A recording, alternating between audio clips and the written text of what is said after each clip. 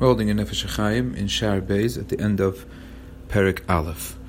What we learned so far is we're going to learn about tefillah, we're going to learn about davening. The pasuk says that we say every day in Shema, Le'ahavu es Hashem Elokeichem, u'la'avdoi b'chol levavchem u'v'chol nafshechem, to love Hashem and to serve Him with your whole heart and your whole nefesh. So the Nefesh HaChaim said, just to quickly review from yesterday, that we see here two types of avoida to Hashem, ahava and avoida, two types of approaches to Hashem, ahava and avoida, and the pasuk ascribes to both of them b'chol levavchem u b'chol nafshechem. So we understand that in ahava, in the first category of loving Hashem, one can do that b'chol levavai, with all of his heart, which is very simple. You love with your heart and you love with your whole heart. U'b'chol nafshay would mean to be willing to be moser nefesh to Hashem, to give up your whole nefesh. And in the area of tefillah, which is avoida, ula'avdoi b'chol levavchem, avoida, which is tefillah, we also have b'chol levavai u'b'chol nafshay. So b'chol levavai, we learned yesterday, that means all of one's heart, which has two explanations. Number one, to concentrate during the tefillah, to concentrate and prepare before the tefillah to be able to concentrate on only the words of the tefillah, and also to approach Hashem during tefillah in a way where one's heart is completely devoted to Hashem. And of course, that second madrega is a very high level, to have no wills or drives or passions for tanugi olam hazeh, for things of this world and for other pleasures, just to want to attach oneself to Hashem in a way of attaching to Hashem, and that is the approach to tefillah, and that is what the person wants out of the tefillah. That's tefillah b'shleimus, that's the highest level of b'chol levavchem, the highest level of devoting one's heart to tefillah available is this higher level of b'chol levavchem. What we're left with is b'chol nafshechem as it applies to avoida, as it applies to tefillah. So the Nefesh HaChaim says that before we understand how to apply b'chol nafshechem to tefillah, we first have to understand what does the word baruch mean. We say baruch is not just something that we say, but it's something that the psukim say. When the Torah says you have to bench, in last week's parasha it says v'yochaltu v'savatu u'veirachtu es Hashem alekecha u'beirachicha es Hashem alekecha. Other pasuk says baruch Hashem la'olam, it says in Tehillim baruch nafshi es Hashem. Many psukim speak about the lashon of bracha, and we even find a Gemara that the Gemara says that when Rabbi Shmuel Kohen Gadol came into the Kodesh HaKadoshim, Hashem kivayachol said to him, Yishmuel b'ni barcheni, you should give me a bracha.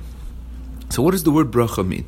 So it says in Nefesh HaChaim, the word baruch, now we're entering Perek Beis, the word baruch is not like most think that it means a praise, because it won't, the word praise, shevach, tehillah, if we translate baruch to be blessed, means as in a praise, it won't fit with many of the places mentioned. And the raya that he brings is from the story we just said with Rabbi Shmuel Kohen Gadol, that Hashem said Yishmuel b'ni barcheni, and we don't see that that Yishmuel Kohen Gadol gave any praise to Hashem. He actually asked him for a tefillah. And we find another Gemara that the Gemara says that if you do something in the area of returning a mashkin, the Gemara says that the person will bench you, ubeirachicha, the person will give you a bracha. And the Gemara says, halachically that doesn't apply to things that belong to Kaddish. It doesn't apply to things that belong to Hektish, because Hektish doesn't need bracha. Whatever that sugya is, but you see that the Gemara says that Hektish doesn't need bracha, and the Gemara asks, what do you mean? How could you say Hektish doesn't need bracha? The pasuk says, "V'yochalta v'savata uveirachtu as Hashem." You see that Hashem does need bracha. Now over there, the whole conversation, not to get into the halachic ramifications of that conversation, but that whole conversation shows us that the word baruch in that context cannot mean praise, because Hektish doesn't need praise. Hashem does need praise. Hektish doesn't need bracha because Hektish has everything that it needs. So what does baruch mean? So says the Nefesh HaChaim, bracha means ribui and toisefes. That means bracha means to add. Bracha means addition, that something should become bigger, it should expand, it should multiply. That's the word bracha. Like it says in the pasuk, Kach no esper chasi. take my bracha. What do you mean take my bracha? Take my bracha means take what I am giving you. I am giving you something. Uberach es lachmecha. Hashem will bench, Hashem will bless your lechem. Now what does that mean? That means that your lechem will become more.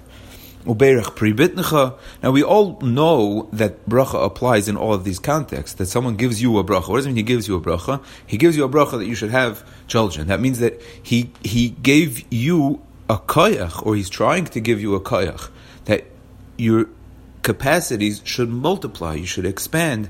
And that's what bracha means in all of these contexts. Uberach privitnecha, Hashem says, Uberach eslachmecha, means bracha means to multiply. Bracha means the concept of addition, adding, expanding, multiplying, and tosefes. Those are the words that bracha means. And as we move on, we'll see how that fits into the context of when we say baruch.